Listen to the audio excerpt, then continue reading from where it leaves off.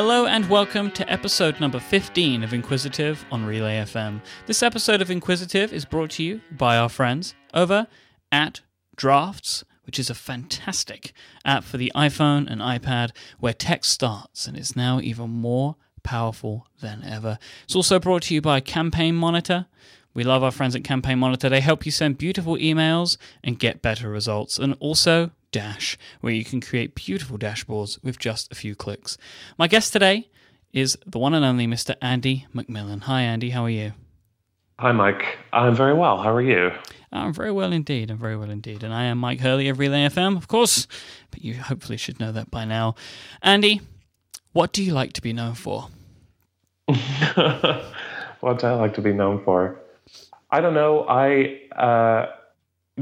Something happened a couple of years ago where when people meet me for the first time, they don't say, oh, you're Andy. They say, oh, you're the other Andy. Because I seem to have... now I am known as one half of the duo that puts together the XOXO, which is an experimental festival celebrating independently produced art and technology here in sunny Portland, Oregon. And it is actually quite temperate in Portland. That's not normally, I say that jokingly, but the weather's actually quite nice today in Portland. So I'm one half of XOXO. I also, for 5 years in Belfast in Northern Ireland, organized a design festival called Build, which was a design festival for web designers. And I publish books. I publish a design journal for the web called The Manual. We just got our online and ebook and audiobook editions published are funded through a Kickstarter project. Issue 4 has been shipping this week and arriving through people's stores. Subscribers and Kickstarter backers have been receiving their books. And that is mostly what I am known for. I think that is a pretty decent summary of what I do and what I have done. No, I want to touch on kind of all of those things today. But first off, I want to hear a little bit more about you. So tell me a little bit about the path that brought you to creating Build. Like how did you get from there to there? Well, I don't know. This is really a very interesting story. I went to university and really didn't enjoy it very much. I didn't really get anything out of the university experience, or at least my course was kind of garbage. I originally wanted to get into radio production. My dream was to one day run the BBC. And so I got involved with student radio station at the university, and I did music technology at Queen's University in Belfast. And very quickly fell out of love with it, dropped out of university. The only other thing that I knew how to do was build, design websites. So I did that for a little while. And almost immediately, whenever I decided that was something that I wanted to do all of the time, took on quite a lot of client work that went quite well for someone who really didn't know what they were doing. But I also got involved in the web design community very quickly, started going to a lot of conferences. Because I was in Belfast, I was going to a lot of events over in England, Deconstruct in Brighton, and Future Web Design, Future Web Apps, that kind of thing. Was traveling over pretty regularly, made some good friends, and then some of the events that we were attending, we would meet up afterwards and do the typical thing that people do, which is critique every aspect of the day. And it kind of became apparent over the course of a few years that some of the events that we were attending were maybe compromising quality for other aspects. Not to get into that too much, but there was definitely, I felt that there was definitely room to organize something else, something a little bit different, something that kind of treated web design a little bit differently. And so I remember in a TGI Fridays in Leicester Square ranting to some friends like, this, that was garbage. And I just, if it would have been so much better if this or if that had been done this way, like, why did they do it like this? And I remember my friend saying to me, okay, just we're done with this. Like, just shut up. If you're going to complain all the time, just do something better yourself. And so I did. I ended up, then I started Build, and we ran the first one in November of 2009. I did 5 of them. It ended roughly this time last year. Actually, it was about a year ago. And so, yeah, that's kind of the point. I guess that's my sort of origin story. I got very frustrated with the kind of formal education system and didn't really get very much out of the course that I was doing. Stumbled into web design, and then stumbled into kind of being part of the design community, and then wanting to run events for my friends. That's essentially it. It's so interesting, like over the course of this show and on my previous show, Command Space, how many people follow a similar path in that they were frustrated with education and started something new, or they started their education in one thing and then got this little hobby or decided they didn't like what they were learning and just went out to a completely different route. Well, I mean, we could do an entire episode on my problems with the education system, and I certainly have an issue. Like I tell the story to my friends all the time, and I'm moaning about the fact that I feel like I wasted a lot of time and money in university, when I think anyone with any I think it could have been identified in me quite early that going to university was not going to be helpful for me, that I kind of liked doing particular things that formal education was not going to necessarily assist me with.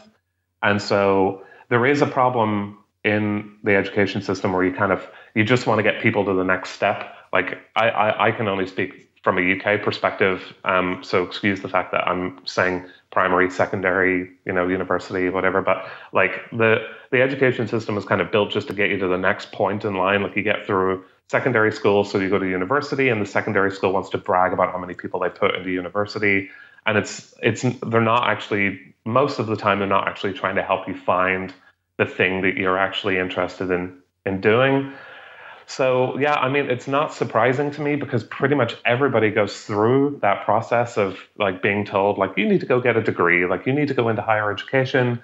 It doesn't matter if that's not relevant to what you want to do with the rest of your life. Like that is what people do. People just, you have to do higher education. You have to do kind of university degree level education.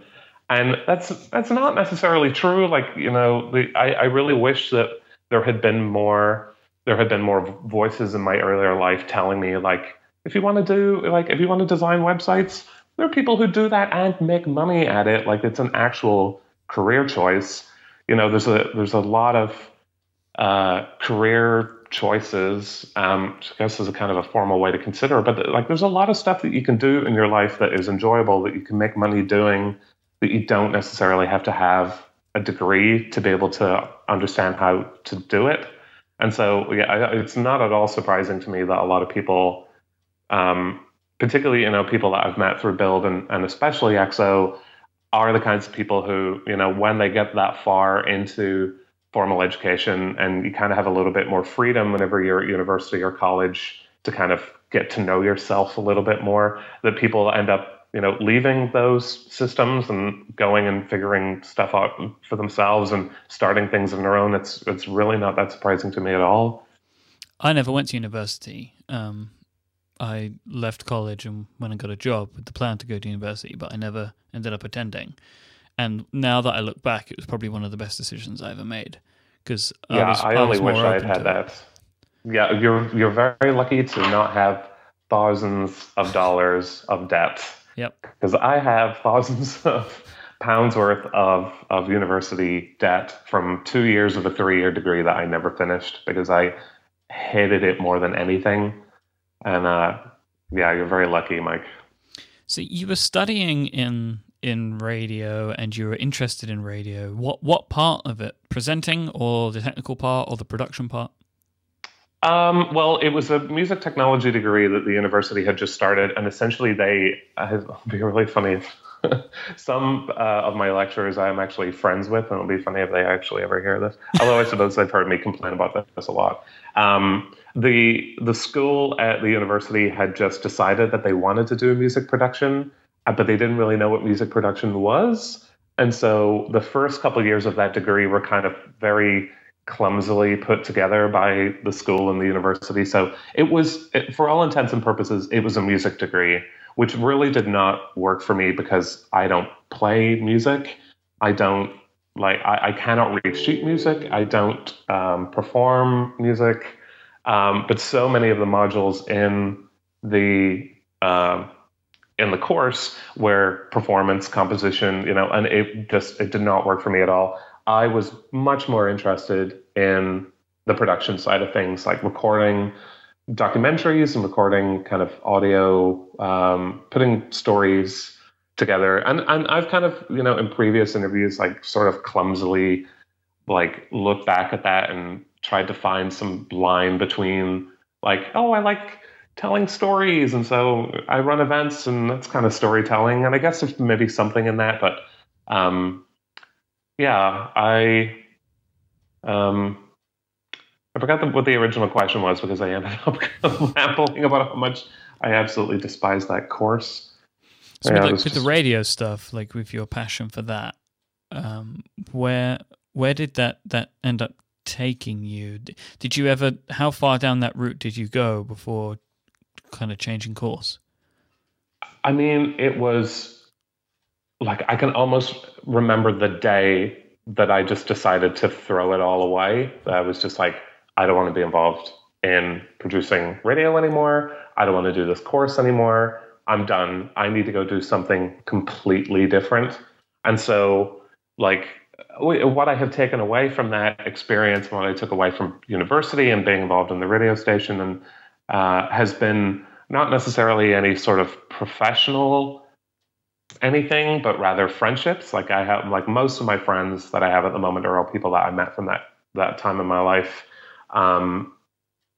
But otherwise, I guess it really didn't take me anywhere professionally because I kind of just rage quit and immediately jumped into designing, being a full-time web designer, and then getting involved in a totally separate community that had absolutely nothing to do with radio, audio production, anything like that. Like there's just such a clear line between the two. I really didn't take that much from it at all, I don't think. Mm-hmm. So I want to talk to you about Build, and understand a little bit about what went into creating that over the years that you did it.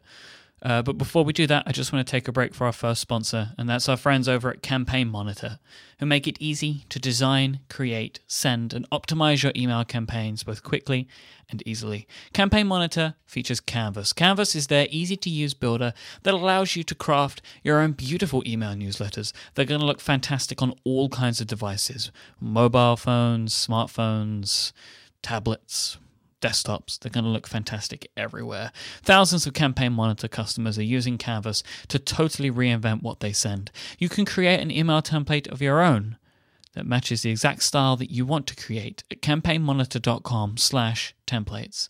With Canvas, you're able to create an email in minutes. It's super easy to use. It has a fantastic drag and drop interface, and it takes care of everything from you. It allows you to create the perfect typography for the email that you're trying to create. It allows you to resize images really, really easily and have all of the colors and styling options that you want to make something really pop. Canvas automatically makes sure that your emails are going to look fantastic everywhere, and they use responsive design to make sure that on all those devices it's going to look fantastic. Campaign Monitor is such a cool company that they've actually made it possible to build and export your own templates without ever having to start a Campaign Monitor account.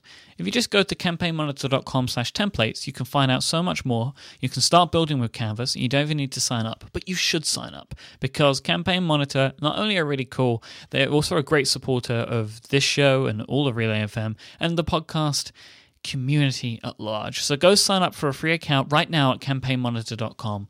Thank you so much to Campaign Monitor for sponsoring this week's episode of Inquisitive. So Andy, what was the Build conference and how did it come to be? Aside from you having these conversations and deciding that it was the right thing for you to do, to go and try and do this on your own, how did you start out and what were your ideas?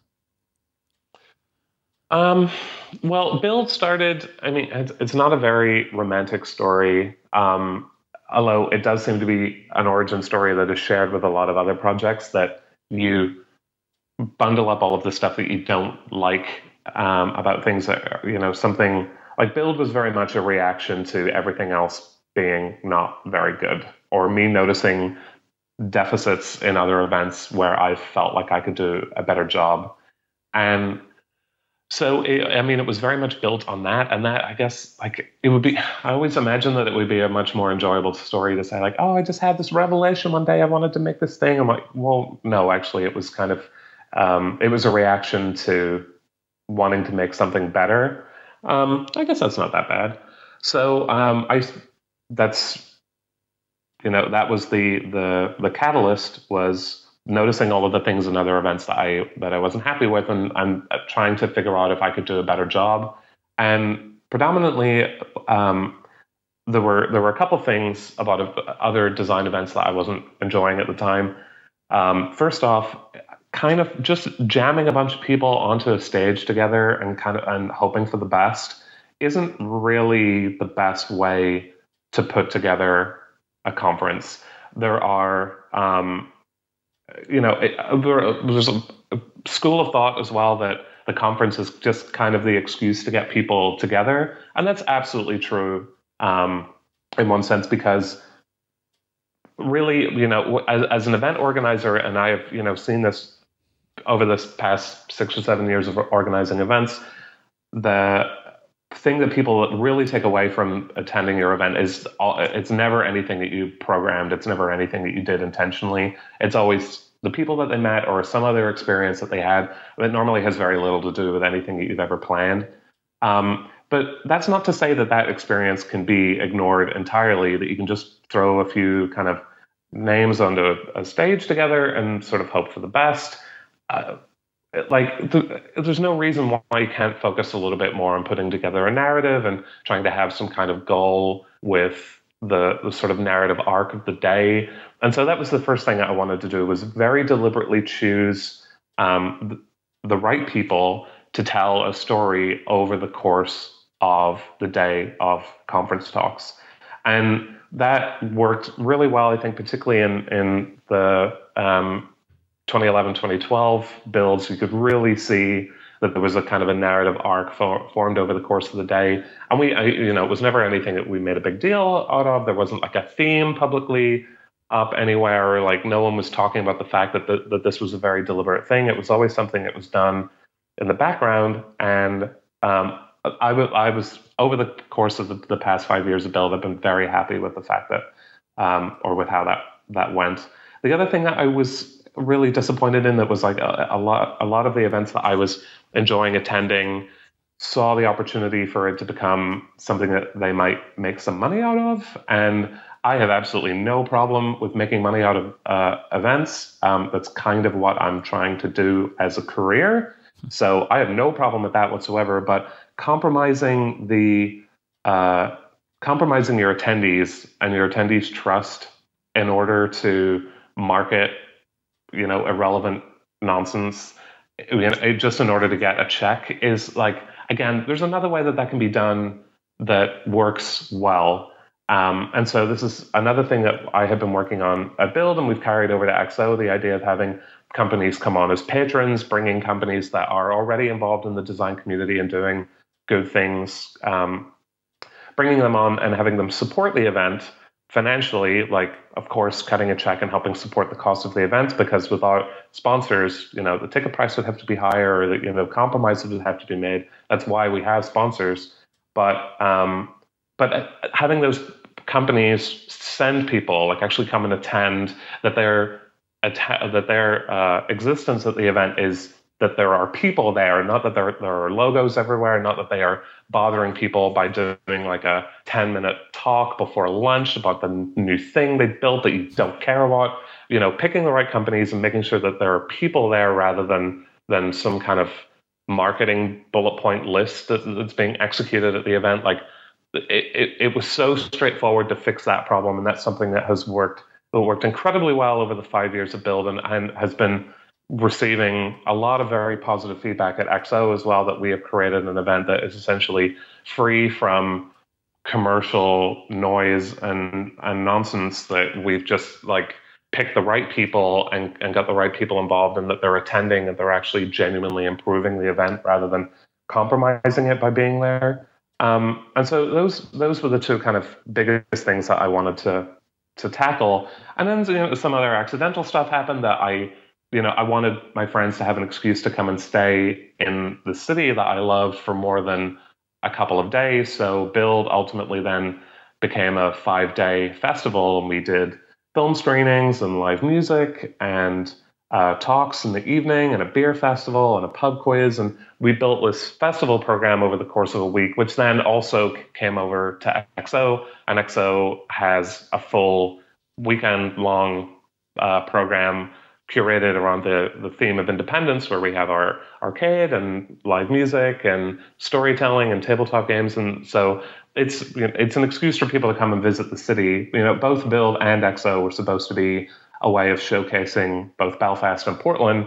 So that was something that's kind of accidentally happened as well. And that I think that those three things are the reasons why those events were so well received, was that there's a very clear intent in putting the event together, that the conference isn't being neglected just because we all understand that that's not necessarily going to be the thing that you remember most of all, that you're going to remember the experiences and the conversations that you had with other people. But it doesn't necessarily mean that has to be neglected, and that can't be exemplary as well. The sponsors are involved from more of a patronage perspective, and that they are actually genuinely contributing to the quality of the event rather than detracting from it, and giving people a reason to come and enjoy the city, giving people, because I feel very passionately about both Belfast, which is where I've spent most of, my adult life, and Portland, which is where I'm hoping to spend the rest of it. It's a really good excuse for people to come and enjoy two very excellent cities.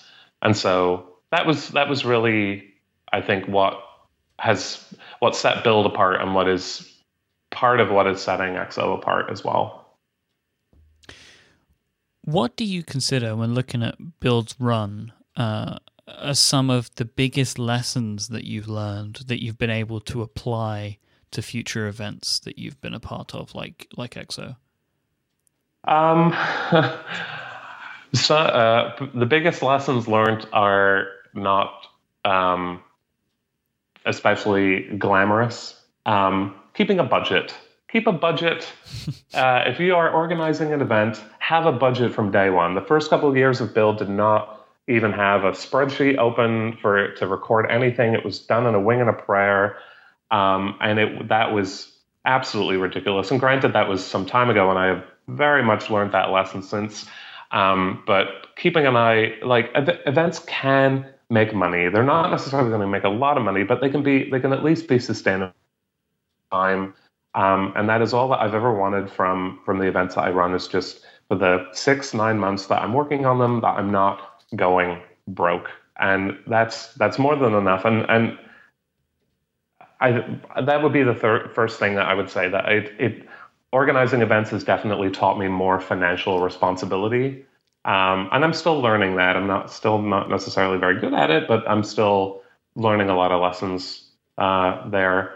Getting everything in writing, getting contracts from people, any of the problems that have happened over the past, 5 years of Build or a couple of years of XO have been because we didn't get something in writing. I trusted someone, and, a sponsor walks away because someone there, and then you can't handle it because you didn't have anything in writing. It's really financial lessons that kind of stick with me most of all, I think, which is not especially glamorous. But that's really what I am learning from organizing these events, is a lot of financial lessons. What are some, if you look back over Build's history, what are some of the most interesting or surprising things that happened? Maybe things you didn't expect, that maybe even helped you when you were thinking about planning future events? I mean, when I started Build, I really had absolutely no idea just how much of an effect it would have on my life and on the lives of people who attended. So many friendships have been born out of just some people meeting randomly at Build. That is the single most significant thing I think is that it has connected me with so many interesting people that I was attending these design events before, and becoming part of a community, but that just absolutely blew open whenever I started organizing Build, and seeing it happen to other people who attended Build as well has just been phenomenal. Like I have the Build's logo is a little hexanut, and I have it tattooed on my wrist because that like really struck me in the second year that that this was a very significant thing for a lot of people who were showing up. And then I foolishly put on Twitter, if we sell out this year, I'll get the Build logo tattooed on my wrist, and I did it. A friend of mine bought my tattoo appointment for my birthday, and I'm really happy that I have it, because I look at it all the time and I think about not just all of the people and opportunities the people that I've met and the opportunities that I have got through being the organizer. Reminds me of all of the other people, and the fact that so many friendships were born out of it, and so many professional relationships, and so many opportunities for other people. Like it's very odd to have been responsible for putting those people in the same room together, even though I wasn't maybe responsible for those people meeting, at least having some hand in putting those people in the same room and then looking at how these relationships have developed. That is the single most significant thing. And that is ultimately why, even whenever this is a lot of work and it's difficult, or it's, there are problems or, difficult days in piecing events together, like ultimately that will always be what I come back to, and what I will enjoy most of all about this being something that I get to do as a job is the people that are involved and the effect that Build and EXO have. Like EXO as well, like exponentially. If Build was the beginning of that, like EXO has just taken that even further. That people collaborating and working together on stuff, and people meeting at EXO has just been. It blows me away every year just how much of an effect these events can have on people, and how much of an effect it can have on their relationships. That is by far what I will take away from, especially from Build. Build has a special place because it was the first thing that I did. That's definitely what I'm going to take away from it. Clearly, Build was and is so important to you. Like it the way that you talk about it, you talk about it with such emotion. Why did you decide to bring the conference to a close with the last Build? Why not continue forever? Because I would have destroyed it from the inside. I mean, you can't. The whole point of Build was to work in this idea, what I mentioned earlier, work in this idea of having a narrative over the course of the day, and that can't go on forever. There has to be a narrative over the course of the event as well. Like there has to be some point to it, and that can't be done endlessly. There are a number of reasons, but the biggest one is that it would have just, if it had gone on too long, there would have been no story. It would have got diluted away over time, that would have ruined it. It would have ruined the years when it was a success. And I'm very fortunate that the 5 years of Build were, I regard them as successful. That there were certainly bumps in the road, but I look back with a tremendous amount of pride. And you're right to say that I feel very emotional about them. It seems like a completely ridiculous thing, like running events and feeling so strongly about running a design conference. Like that's bizarre, but I do like these. It's something that I created, and I can tie back almost every significant relationship in my adult life to Build or someone that I met through Build. Like I wouldn't have EXO in my life if it wasn't for Build, because Andy Baio would have never heard of me, would have never reached out to me. Like there wouldn't have been any reason. Like I can tie back pretty much every. Like I'm in Portland at the moment. If it wasn't for Frank Chimero speaking at the second build in 2010. I would have never asked him if I could come and stay with him for a month, and then ultimately that kind of became me being here all the time. Like I can tie back every significant thing that's happened to me in my adult life to some opportunity that was afforded through organizing Build, and so there's a part of it that is kind of paying respect to that as well. That you can't expect that to go on forever, and also creative fatigue. Like I didn't ever want to get sick of running it. 5 years was what I thought would be reasonable. And I was right. The fifth year, I could definitely, like when it was done, I'm like, yeah, I'm done. I don't feel like I want to do another one. I was right. And I'm glad that I walked away from it feeling complete, that I never took it a year too far or, I mean, there were a lot of reasons, but it was mostly preservation that, we kind of built something up over the course of 5 years and I didn't want to destroy it. And there were a lot of reasons why it could have been destroyed by it going on too long. And it just seemed like the right thing to do to end it after 5 years and go out on a high rather than having the opportunity to annihilate it. Yeah, no, that makes perfect sense to me.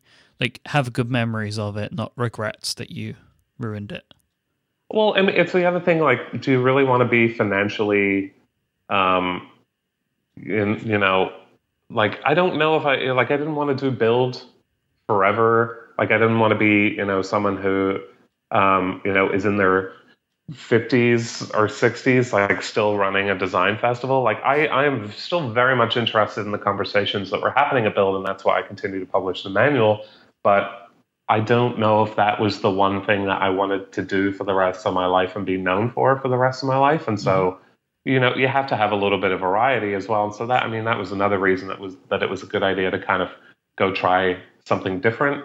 And so, and then I wandered off and we've been working on XO. We've done 3 XOs and they have been going tremendously well, but it is a very different beast to build. It's much bigger and it's tackling a totally different story, and there's a lot of it's very different. And Andy and I run XO year to year. We will, it's not going to go on forever either. We haven't even decided if we're going to do another one yet. So it's part of it is leaving yourself open to other projects. Like, I don't know if I want to be known for being a person who just does events or just publishes books. Like, I might want to wander off and do something else at some point. So that's definitely part of it as well, was it was time to go and do something different.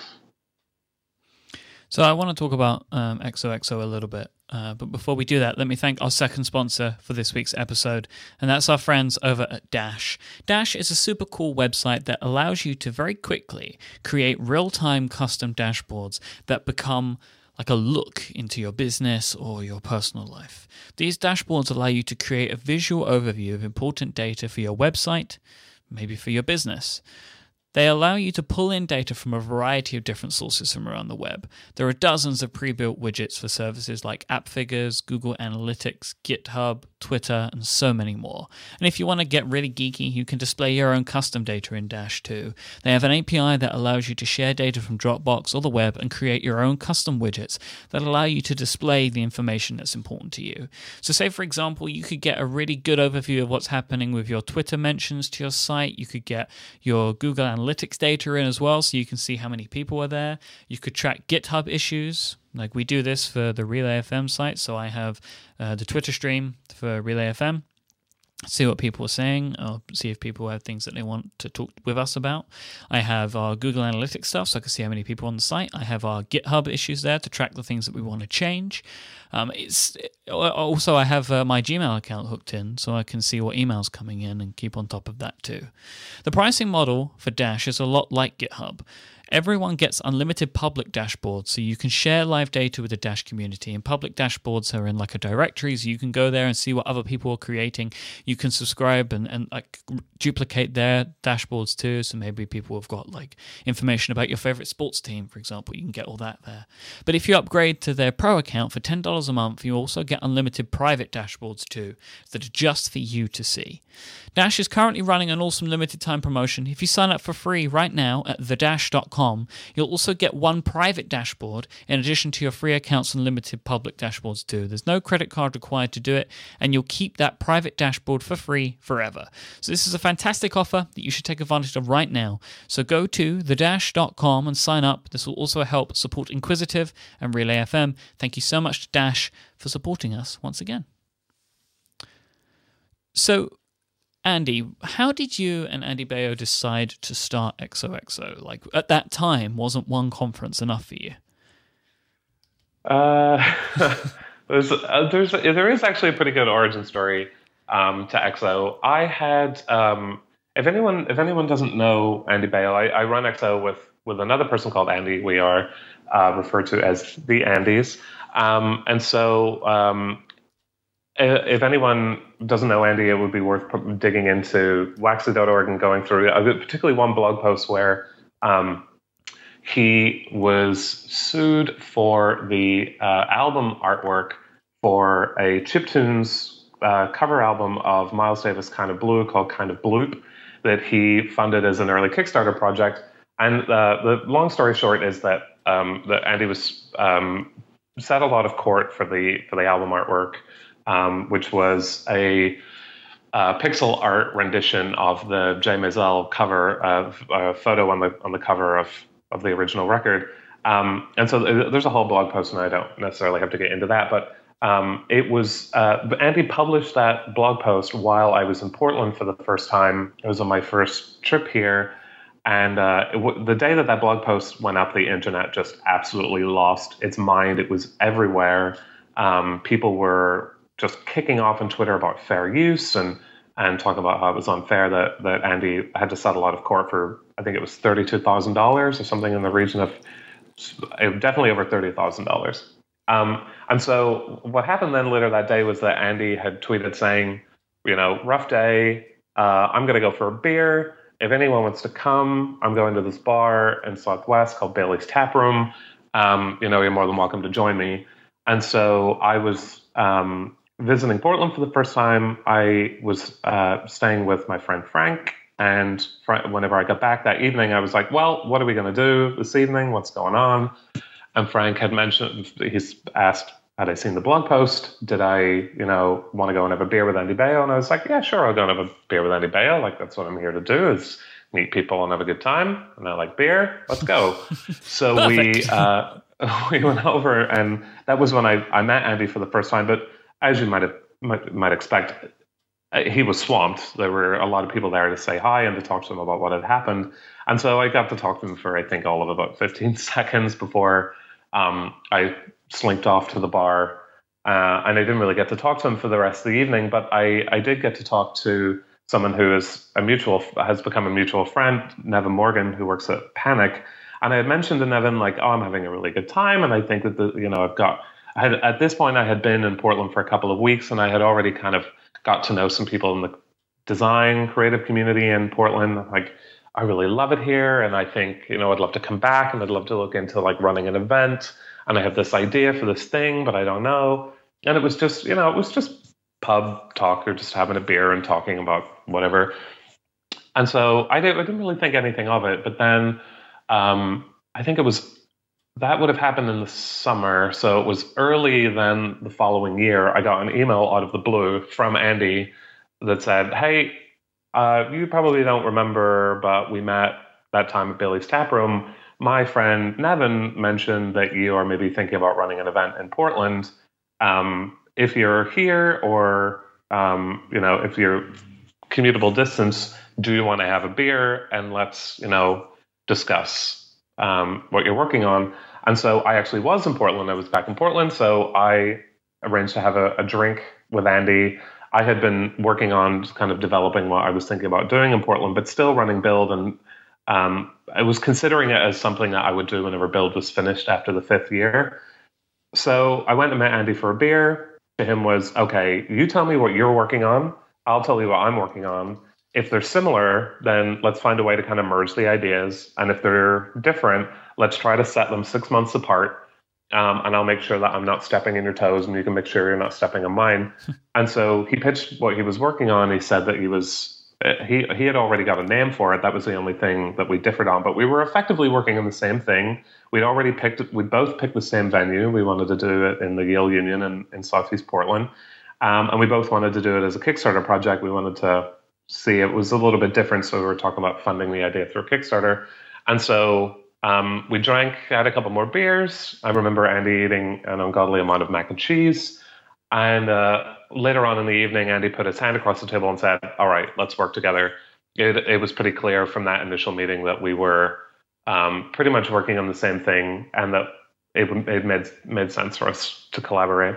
And I talked about this a little bit on stage at XO this year, because it's actually it's a real leap of faith, I think, to have met someone for 15 seconds and then go and have a beer with them, and then essentially decide to start a business with them, because that is what we did. Yeah. Like we spent an evening drinking together, and then at the end of it, we decided that we would run a festival. And I guess we might have had the option over the course of initial planning to bail on it if we wanted to. But I mean, essentially at that point we had agreed.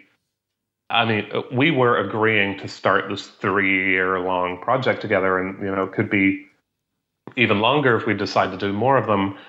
So I always think that that's a really interesting origin story, and I think that it's a testament to Andy and I's working relationship, because there is a lot of trust there, and it started at this place of this like enormous exercise in trust to just be like, you seem like a good guy, let's go for it. And some people might look at that as being kind of like flippant and maybe a little bit risky, but I actually think that it sums up how Andy and I just work together really well, and how we actually have kind of lucked into this very positive working relationship where we complement each other very well, and we kind of trust each other. The things that Andy is good at are the things that I am not so good at, and vice versa, and that there is a lot of trust there. And it has ultimately turned out to be one of the most fulfilling projects that I've ever worked on, and I feel very lucky every day to be able to work with Andy on XO, and for it to have been the success that it is.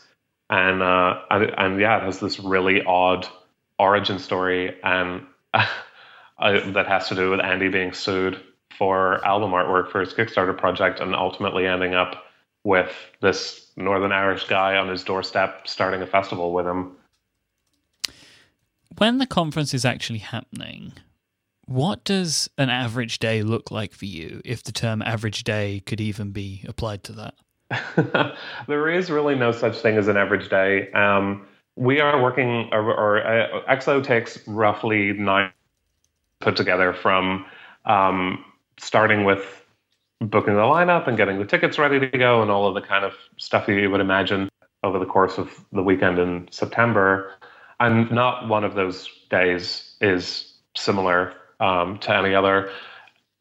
We don't even have we don't have an office together. We, sometimes we'll work out at coffee shops, or we'll work in Andy's office, or we'll go have a beer. There's really absolutely no consistency in it whatsoever.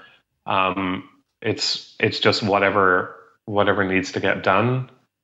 But I had mentioned, Andy and I have very kind of complementary skills. He is very good at a lot of stuff in the run up.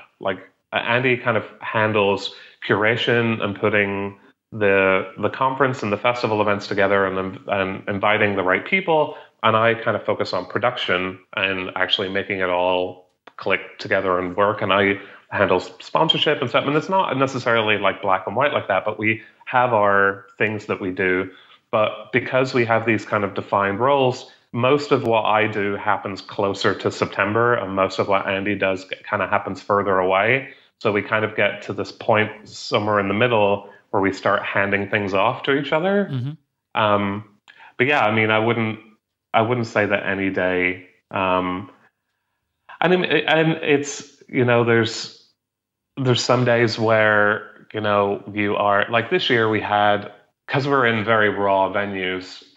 We were in the Yale Union for the first 2 years, and this year we were in a building called the Red, which was essentially just a giant 16,000 square foot cardboard box.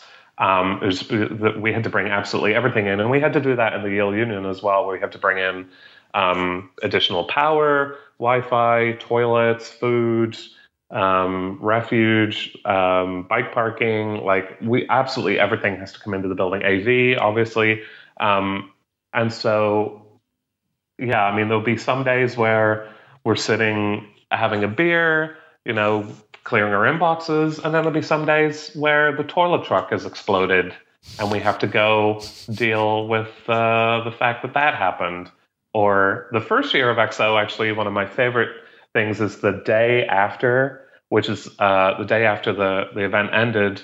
On a Monday, we had so much trash that it kind of overflowed out of the big trash things. And so we had to go and rebag it all. And I was reading the Verge article about how much of a success XO had been, while Andy and I were knee deep in black bags full of trash, rebagging it all while I was reading this review. So yeah, there's not really a typical day. It can be very different. So, yeah, it feels like a success. Yeah, I mean, there was something like we were knee deep in trash. Like, do you think there's any other event organizer that is knee deep in trash reading the positive blog posts about what they've done? I'm like, no, probably not. Like, I don't know if that's an indication of success or not. That we were, I don't know. That was not a very pleasant morning. So you mentioned this, that each year when XOXO comes to an end, you don't know if there's going to be another one. Mm-hmm. Kind of, why is that the case if you enjoy it so much? And what is the decision process like to decide if you're going to continue? We do it like that because XO has, over the past 3 years, really it's been quite unique in that when people leave, it does genuinely have an impact on their lives. A lot of people are coming to XO and changing the course of their professional life. I mean, that is the thing that we're interested in most of all, is that we are running a festival that is promoting independence. It's promoting retaining creative and financial control over your own work. And a lot of people come to XO, to kind of ask that they need to go and start something, or to finally do this thing that they've wanted to do for a long time, or to finally leave their job and kind of go and work on something different. And so it's XO has been quite unique in that, a lot of other events, including events that I have organized, because I would put Build in this list as well. A lot of events, leave you leave after the event is done feeling quote unquote inspired. I really despise the word inspired because it really doesn't mean anything. But a lot of people leave and they've got this energy and they're like, yeah, I'm going to think about this thing differently, or I'm going to change something. And then after a few days, it kind of fizzles. But XO has been quite unique in that when people leave, they are making significant changes in their lives and, taking risks and starting projects or collaborating with people that they've met at XO. And it's been this tremendous force for good. Particularly, over the past 3 years, we've seen a lot of that. And so if we ever felt like it was just a thing that people if we ever felt like that wasn't happening anymore, and that the event had run its course, then we wouldn't run another one. There wouldn't really be any point to it. It would just be, something that people show up to and kind of enjoy for a weekend, but it wouldn't really have any impact. And so that's what we try to measure every year is, did this was this worth our time? Did this actually genuinely have impact? Is this something that people are actually genuinely getting something out of? And if they are, then fantastic. It's still relevant, and let's do another one. And I think that that's a really healthy way to deal with events. A lot of people just presume that that things are that it's just gonna keep going, but handling it like this kind of keeps us honest. And if there is ever a point where we are compromising, or the event is not as good as it could be, or it's not affecting people in the same way, then it's probably not worth doing anymore. So we like to give ourselves the flexibility to say that that we're not just running it year by year. We're only going to run it for so long as it's having a genuine impact in people's lives.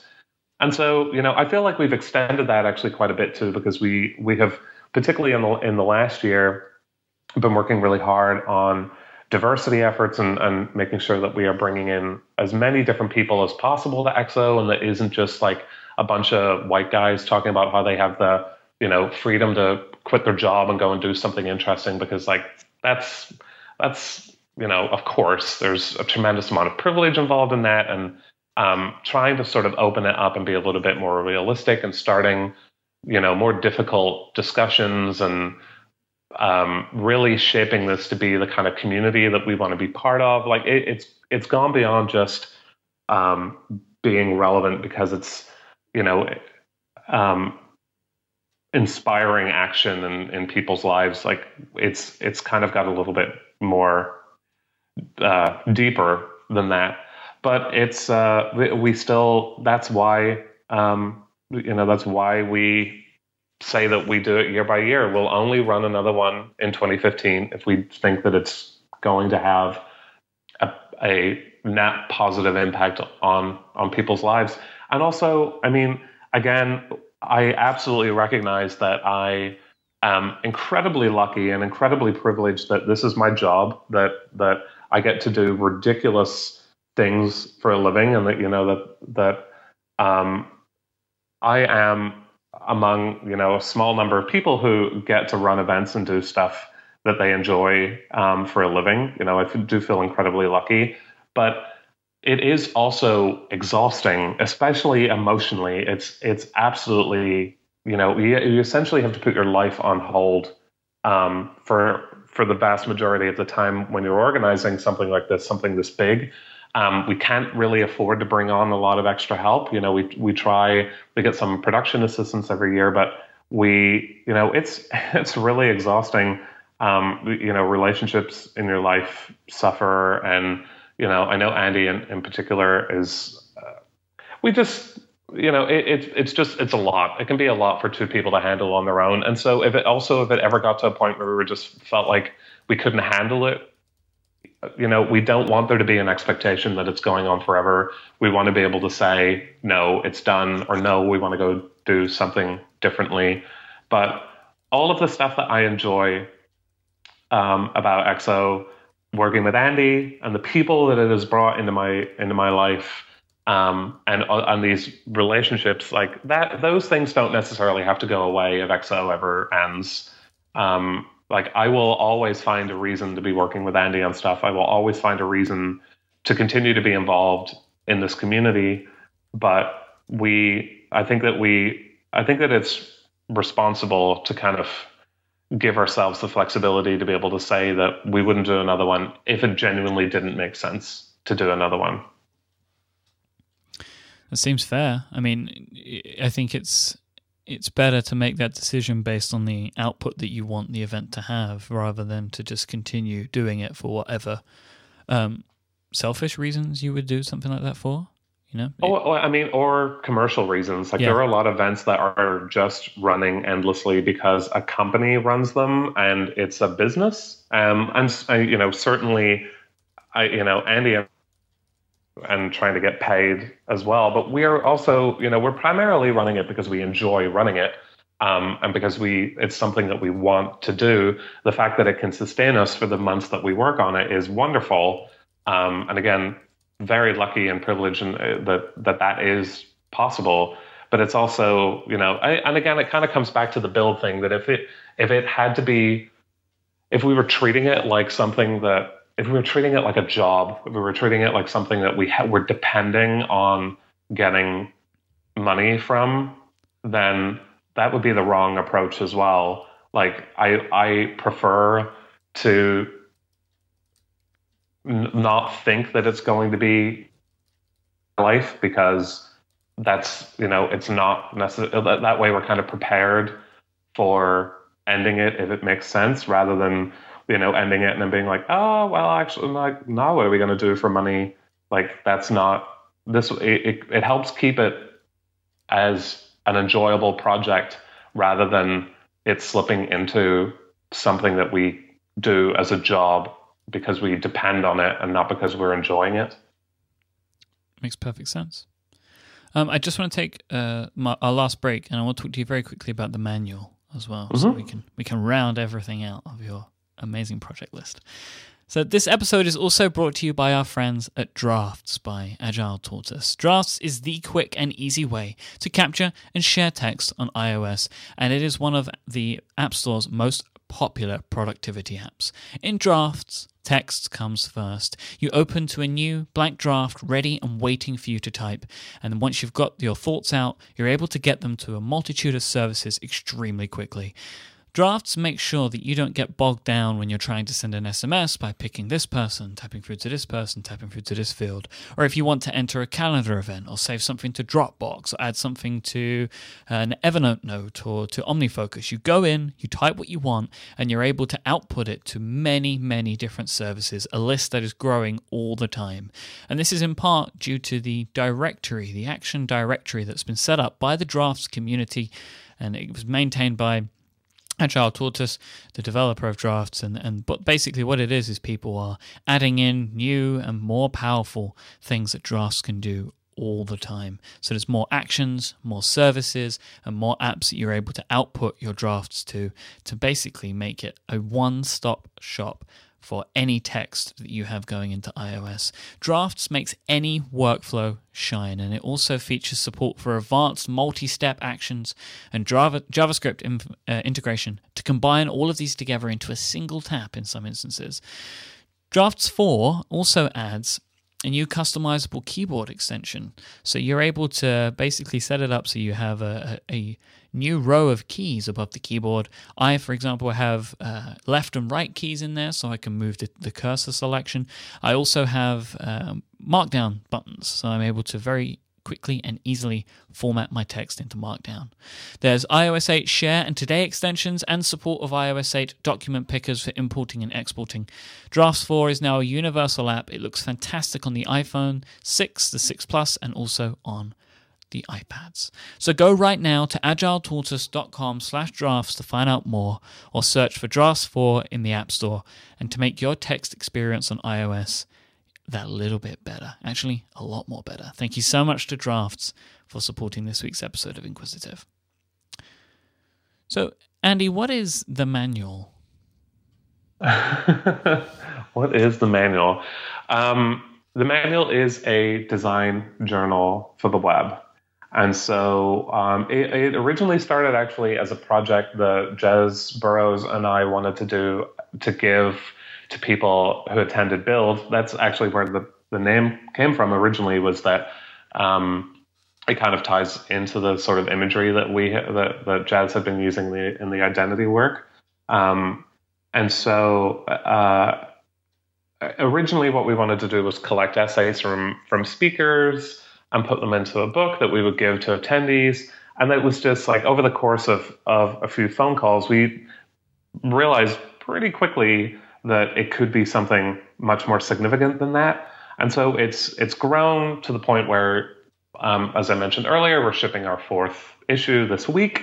And it is a collection of long-form editorial articles paired with companion lessons that explore deeper why questions rather than like technical how questions around designing for the web, particularly in relation to sort of graphic design theory and treating the web or designing for the web as its own design discipline. Because a lot of people, and particularly a lot of literature, surrounding web design. It's still very technical. A lot of people still consider the web to be something that you become technically proficient at. You learn HTML, CSS, JavaScript, whatever, and you can design for the web. That's not true. There are a lot of other reasons why, a lot of other things that you need to have working knowledge of in order to be a successful web designer. And so that is what the manual aims to explore, is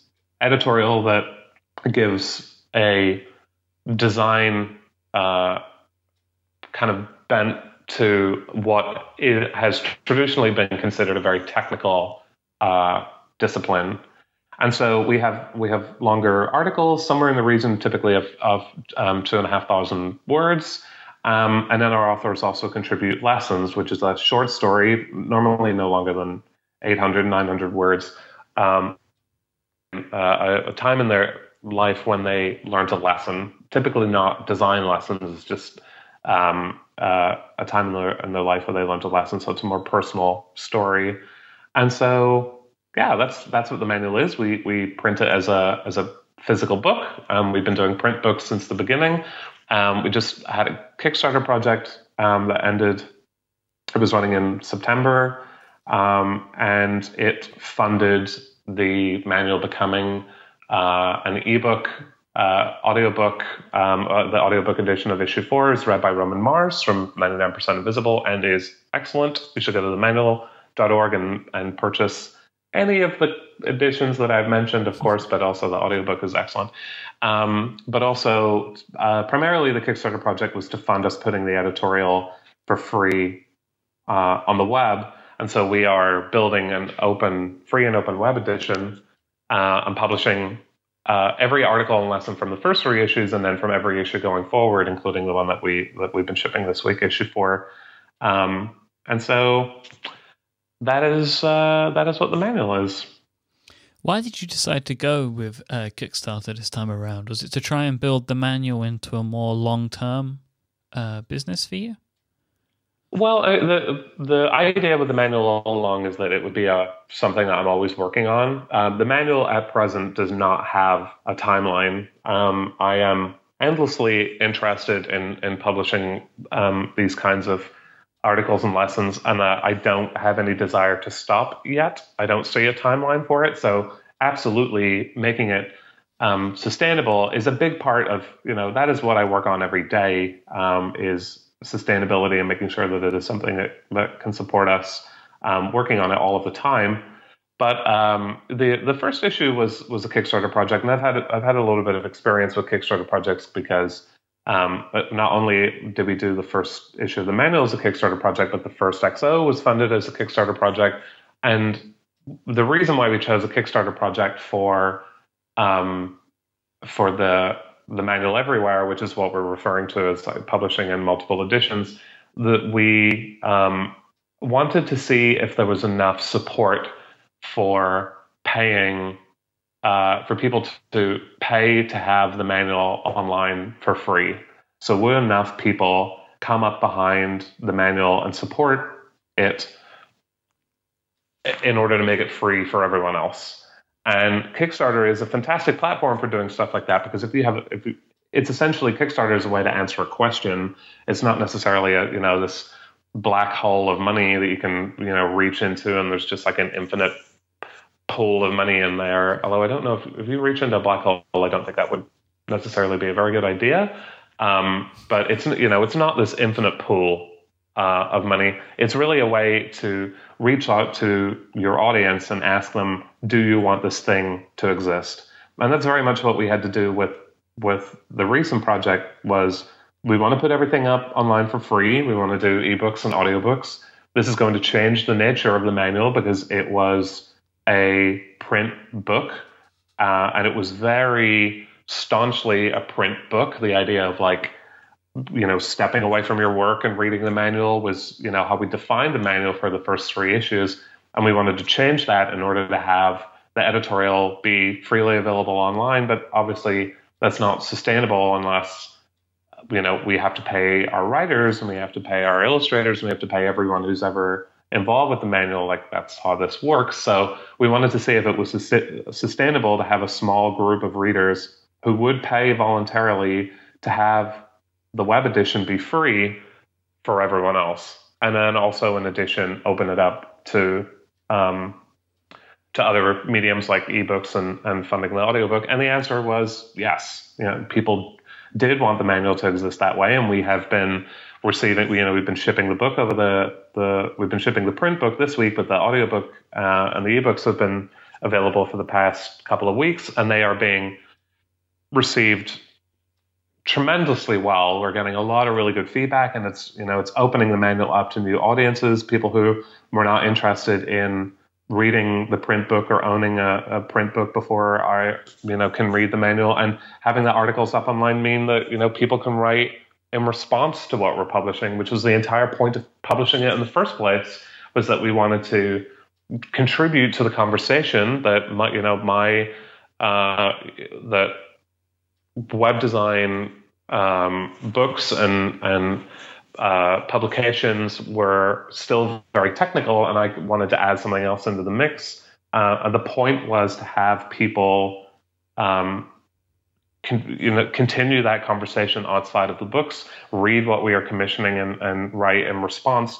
And so we can do that. Now that all of the articles are available in beautiful hypertext on the web, people can take chunks of what appears in the books without having to type it up themselves and write in response. And so have been incredibly I've just been blown away by the response.